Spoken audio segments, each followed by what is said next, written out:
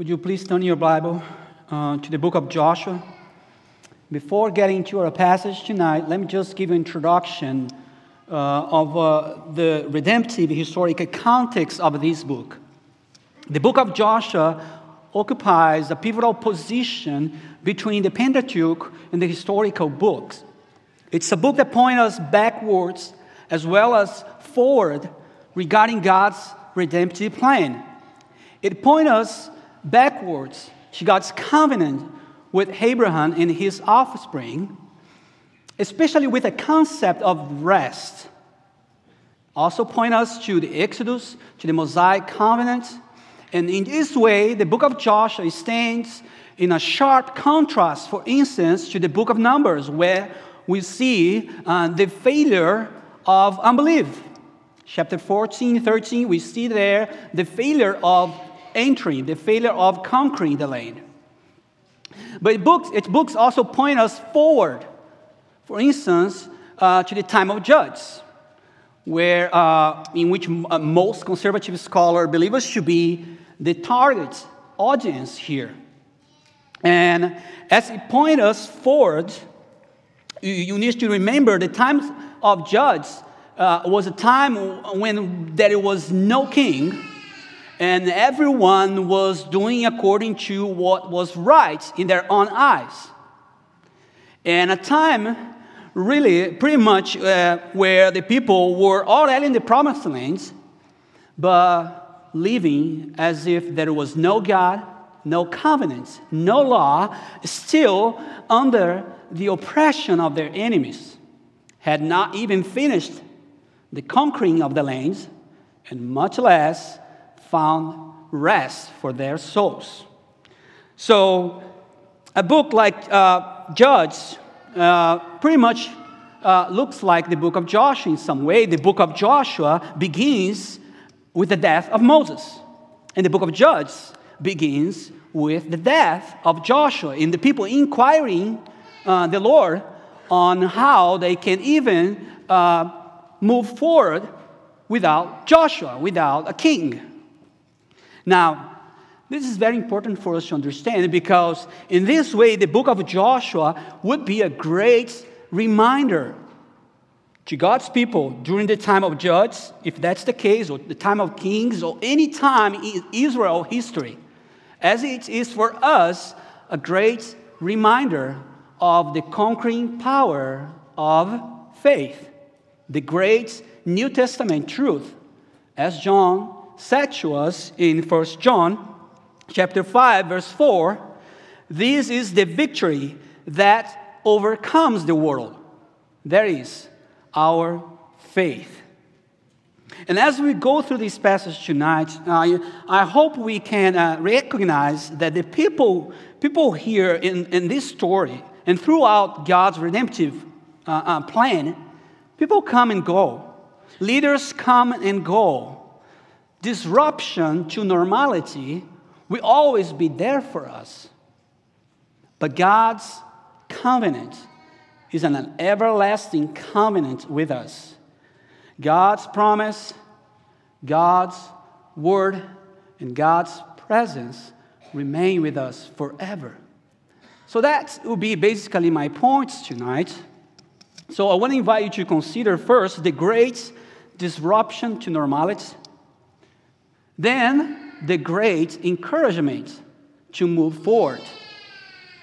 And the great encouragement will include God's word, God's presence, and God's promise. So let's jump into our passage here. Joshua chapter 1, verse 1 to 9.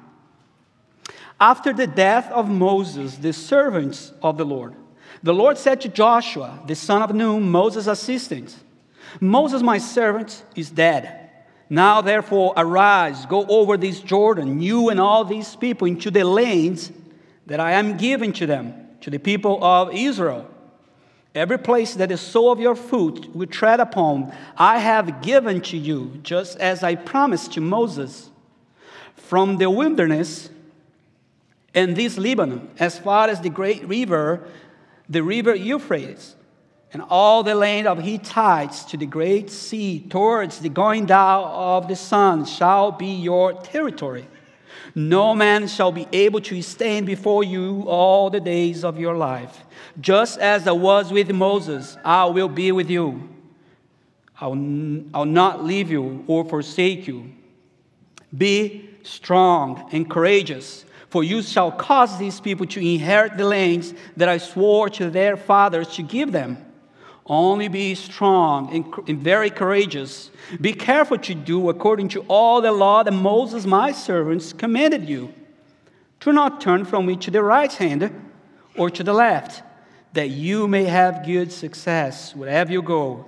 This book of the law shall not depart from your mouth, but you shall meditate on it day and night, so that you may be careful to do according to all that is written in it. For them, you will make your way prosperous, and then you will have good success. Have I not commanded you? Be strong and courageous. Do not be frightened. Do not be dismayed. For the Lord your God is with you wherever you go. Let's pray. Gracious Father, we stand before your word, your holy inspired word, and we are a need people. We need you tonight to feed us, to lead us through your word. May your Holy Spirit help me and help my brothers and sisters tonight. In Jesus' name, we pray. Amen. How would you feel if you were informed that a great disruption is about to take place in your life? And everything that you are so used to, think about so many things. Everything that you are so used to is about to change. And the only thing that you will have is a vast, unknown horizon before you.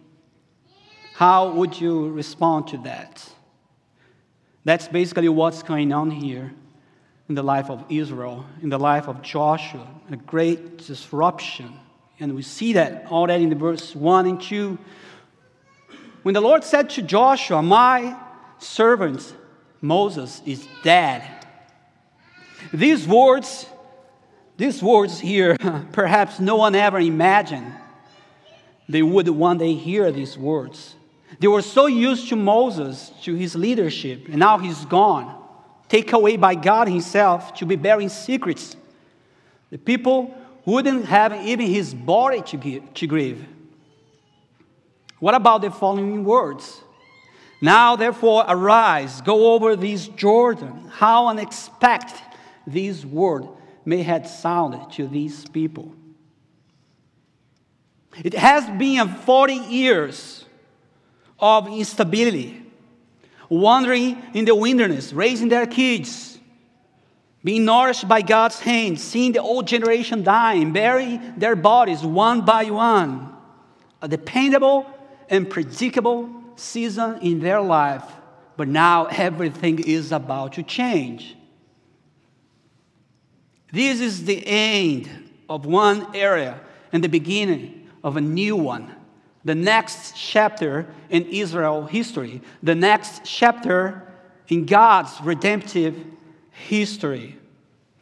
And in this chapter, God's people is about to face something they had never faced before. And now, without the great leader, Moses.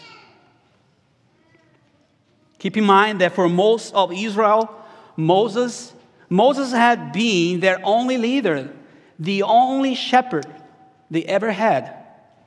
It was under the Moses' leadership that the people of God came out of Egypt. It was under Moses' leadership that this nation became a nation, was constituted as a nation, as they received God's law through Moses. Moses had been for many years the covenant mediator. A man, as Psalms 106:23 says, a man who stood in the breach between a sinful, ungodly, rebellious nation and the only Holy One in Israel. A man who had taken the people to the very edge of the promised land, but now is no longer alive to lead them in.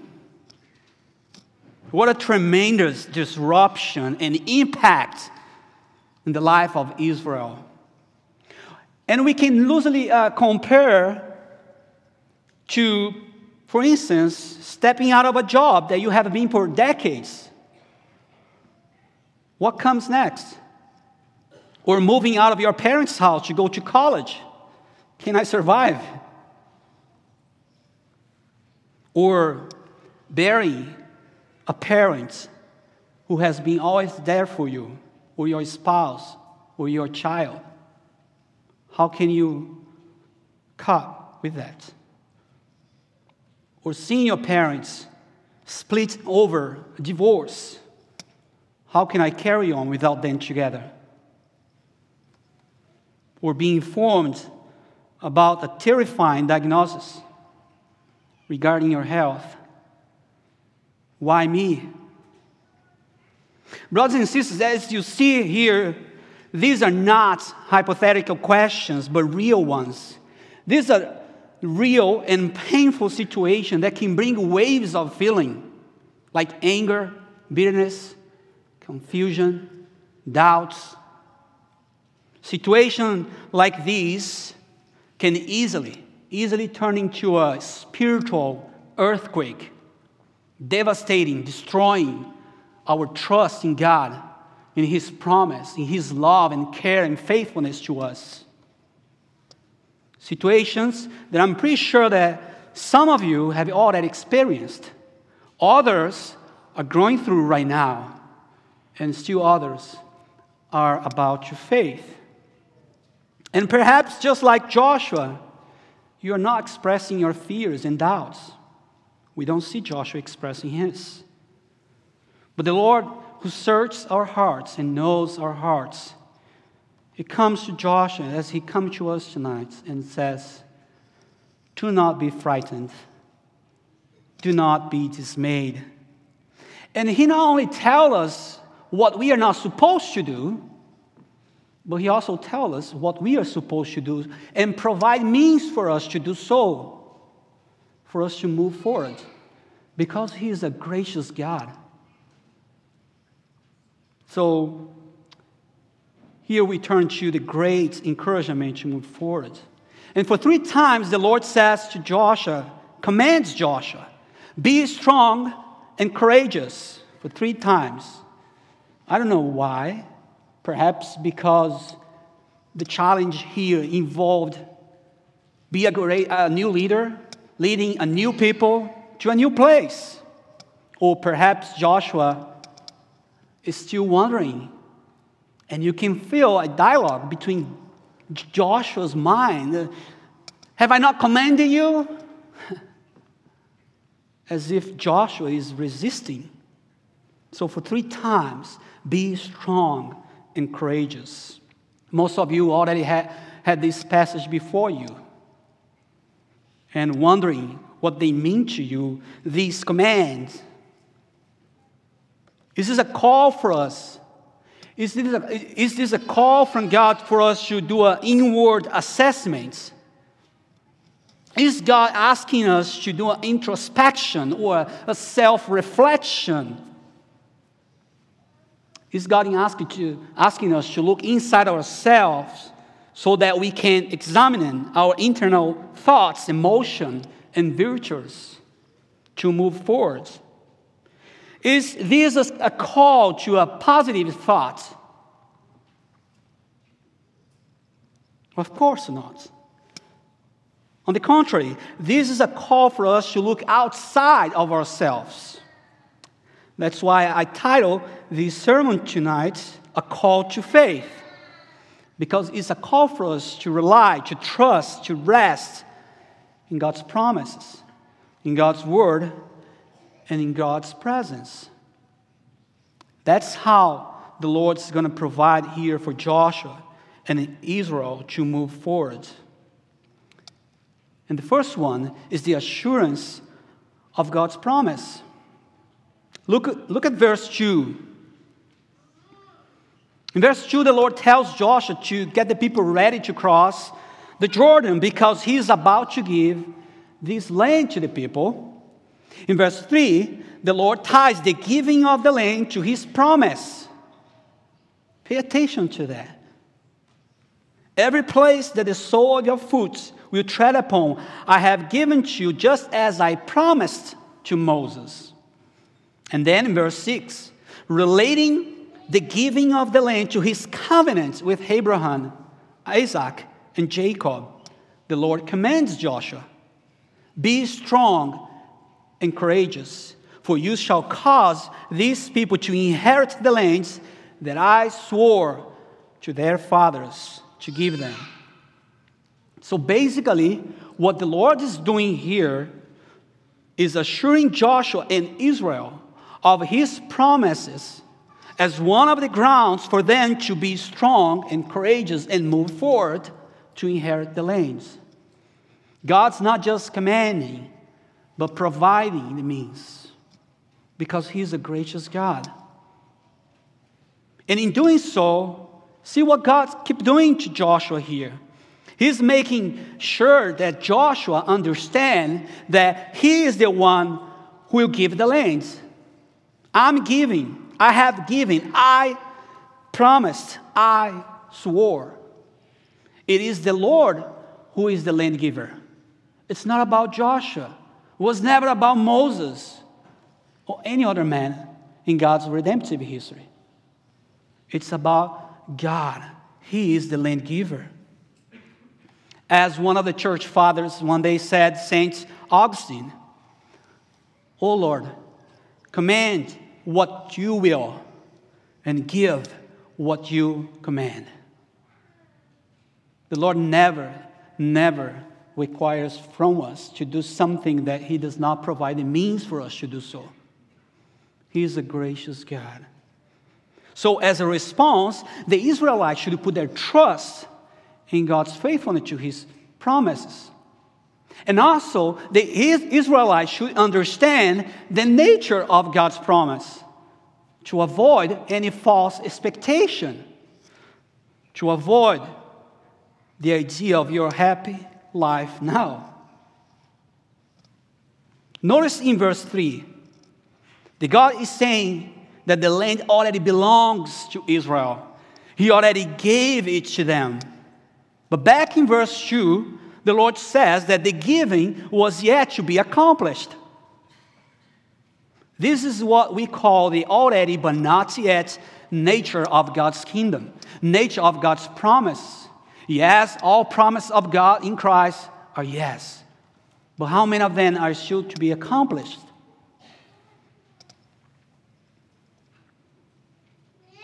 Now, have you ever thought about who you already are in Christ? I know we are much focused on what we are not. But have you already thought about who you are already in Christ? And why is this important? Let me just give us 3 passages so I can show you why it's important to focus in what we are already in Christ. 1 John 3, chapter 3, verse 2 says, "Beloved, we are God's children now, and what we will be has not yet appeared." You see that? We are already God's children. And we need to believe so. But what we will be has not yet appeared. But we know that when he appears, we have the promise that when he appears, we shall be like him because we shall see him as he is, speaking about our glorification. And why is it important? Because in verse 3, John will say, "Let us pursue in our sanctification. Let us purify ourselves as he is pure." Because we know that we are God's children, we can move forward in our sanctification. That's the ground. to the Philippians in chapter 3, when Paul was expressing his goal of becoming like Christ, he said, not that I have already obtained, or I am perfect, but I press on to make it my own. I press on to become like Christ. And why Paul is so sure about that he can become like Christ? He keeps saying, because Christ has made me his own. Because Christ has made us his own, we can pursue in our sanctification. Never read God's imperatives without indicatives. Always understand what God wants from you in light of what Christ has done for you. Otherwise, you'll be hopeless. And the classical passage here is in Ephesians chapter 2, verse 6. Paul says, we are already seated with Christ in the heavenly places. Even though we are here, even though we don't feel like, we don't look like, but we are there. We are there. But why does it matter? Because it reminds us and encourages us that even though we don't feel very glorified, still tempted, failing so many ways, facing broken and painful earthly situation, none of these things can change our heavenly, eternal, glorious identity in Christ. So, brothers and sisters, we belong to Christ. We are already God's children. We have been already united with Christ in his glorification. And very soon, this body, which is falling apart, will be glorified too. That's why it's important for us to understand the already and not yet nature of God's promise. But then God turned Joshua focus to the centrality of his words. Another ground for Joshua to be strong and courageous. Verse 7, 8. Only be strong and courageous, being careful to do. You see, how is Joshua supposed to be strong and courageous? By being careful to do according to all the law that Moses, my servant, commanded you. Do not turn from it to the right hand or to the left, that you may have good success wherever you go. This book of the law shall not depart from your mouth. You shall meditate on it day and night, so that you may be careful to do according to all that is written in it. For then you make your way prosperous, and then you shall have good success. Spiritual instructions. Be focused in God's word. Now, put yourself in Joshua's shoes here. You are about to enter into a land which is not an empty land, but very militarized land, which means you're about to face so many physical battles ahead. And here you are receiving spiritual instructions. Really? Shouldn't the Lord tell Joshua to make sure that his soldiers have their weapons ready and they are in a good shape? Why is the Lord giving Joshua spiritual instruction in the first place? It's like our parents or spouse when they come to us and start to talk about the Bible. And then we say, oh, the Bible right now, please? You want to preach for me? Really? Yes, Joshua. I need to preach for you.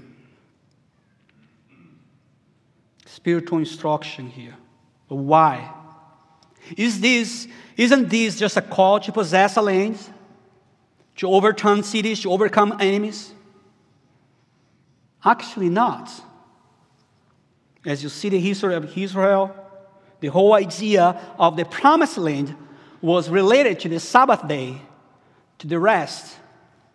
And you can see in verse 13, 15 here, they're going to mention that here in chapter 1. This rest was part of God's gracious gift to his people as long as they kept his covenant. This is what the author of Hebrews was trying to say, that the promise of entering in the land was in fact the promise of entering in God's rest. Hebrews chapter 4, verse 1. And yes, there is a concept of physical rest obtained by physical battle to overcome physical enemies, yes. But this, the most difficult battle here for Israel, is the spiritual one. The most difficult conquering was the conquering of their unbelief. And the most difficult enemies that they are about to face are idolatry and sexual immoralities. This is a pagan land, pretty much like our world today. Our world pressing us, in which we are constantly tempted to turn our back to the Lord, to follow its pagan gods, or to build our own gods. So see, the land by itself or in itself, you'd never provide rest to God's people. Just as any earthly thing, they will never provide rest for your souls. But back to the book of Hebrews chapter 4, we see that the Israelites actually failed to enter in God's rest because they did not receive the good news, God's word. And that Joshua actually was pointing us to Christ as the ultimate rest giver. The author of Hebrews says that there remains a Sabbath rest for the people of God. And then he speaks about Jesus as our great high priest to say that our rest is found in Christ alone, in his works, in his suffering, death, and resurrection. And Jesus had already anticipated this rest during his ministries. Come to me, all who are labor and are heavy laden, and I will give you rest. Take my yoke upon you and learn from me, for I am gentle and lowly in heart, and you will find rest for your souls. But it was only at the cross that Jesus accomplished this promise when he said, "It is finished," as if he was saying, "My children, now you can rest." Let me ask you tonight, have you found your rest for your soul? Or are you still trying to build your own rest? Perhaps you are visiting us tonight. Allow me to extend this question to you as well. Who is your rest giver? Yourself? Or are you trying to find your rest by proving your self-righteousness to God or to others? Or are you trying to find your rest through your education, career, earning more money, acquiring more things? Or are you trying to find rest in someone else? Perhaps in the person that you are dating right now, in your spouse, in your family. Let me ask you, stop. You are actually overloading them with impossible and sometimes ungodly demands to provide what you think to be rest. So keep Jesus' words into our hearts. It is in him that we find rest. In his righteousness, we find rest. Christ's righteousness provides the ground for us to be honest about our weakness, our sins, to confess them and find forgiveness and seek help. So far we have seen that at the heart of God's command for his people to be strong and to move forward, to inherit the land, to find rest, are God's promise, word. And now we finish with God's presence, the comfort of God's presence. And again, think about the impact of Moses' death on Joshua's life. So verses 5 and 9, it answers the question whether or not Joshua would be able to carry on Moses' legacy. He's a new leader.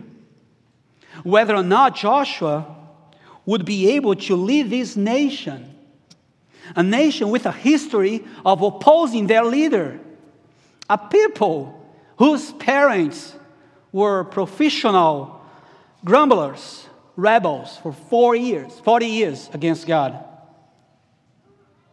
A people not even circumcised.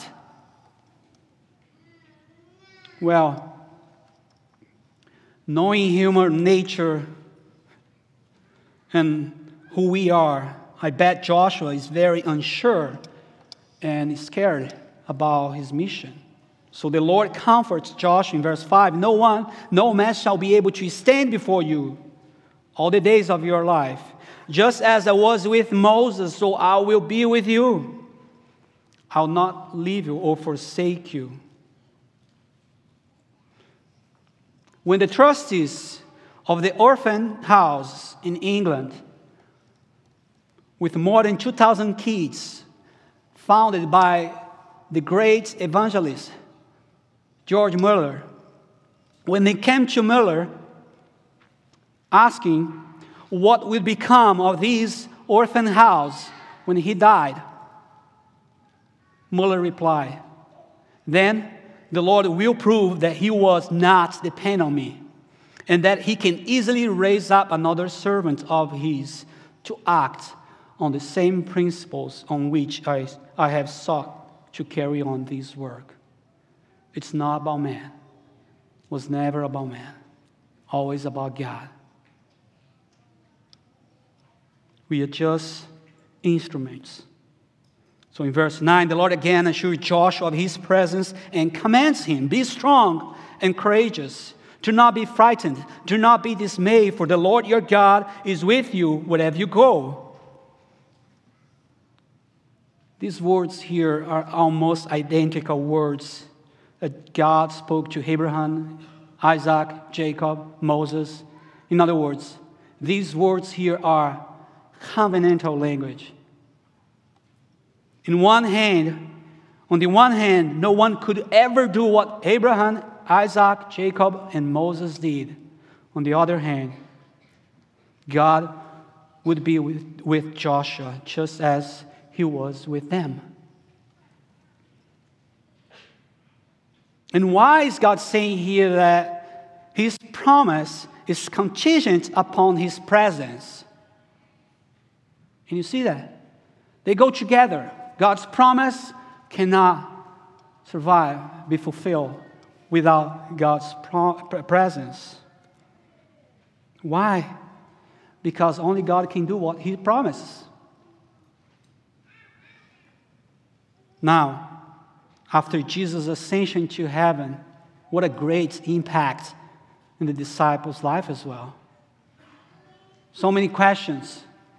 How will the church of Christ stand in the hostile world against God? How will the disciple of Jesus and his church carry on with his mission? And Jesus answered, Matthew 16. While speaking about himself, Jesus told his disciple, "On this rock I will build my church, and the gates of hell shall not prevail against it."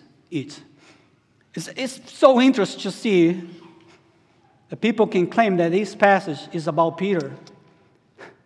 If Joshua, Moses, Abraham was never able to give the final rest,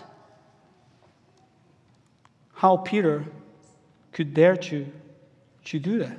It's about Jesus. He's the rock. He's the rock. What a comfort to hear that Christ is the church's one foundation. Close to his departure, Jesus said, "I'll not leave you as orphans. I'll send you the helper, the Comforter, the Holy Spirit, and He will remind you about everything I have taught you. And brothers and sisters, everything that Jesus taught his disciple, by the inspiration of the Holy Spirit, became His words. And in Matthew 28, passing on His mission to His disciple, Jesus said, "All authority in heaven and on earth has been given to me. Go therefore and make disciples."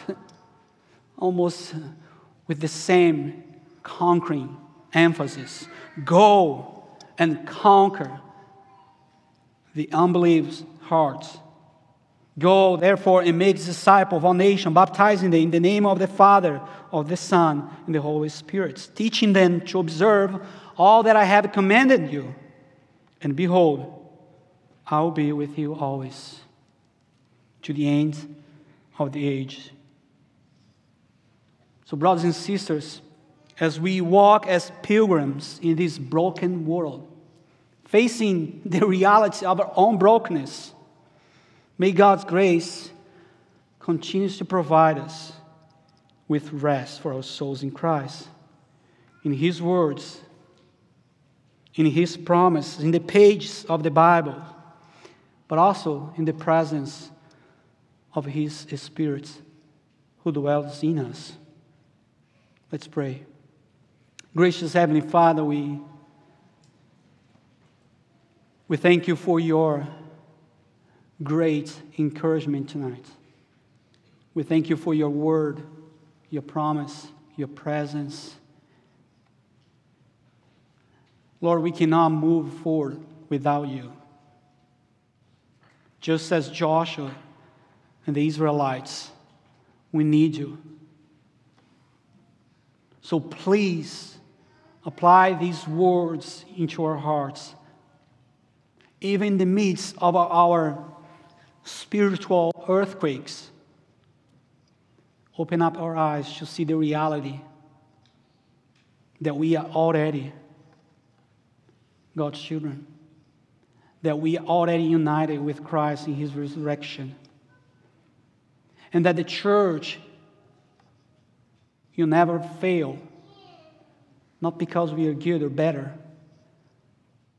but because you are the church's one foundation.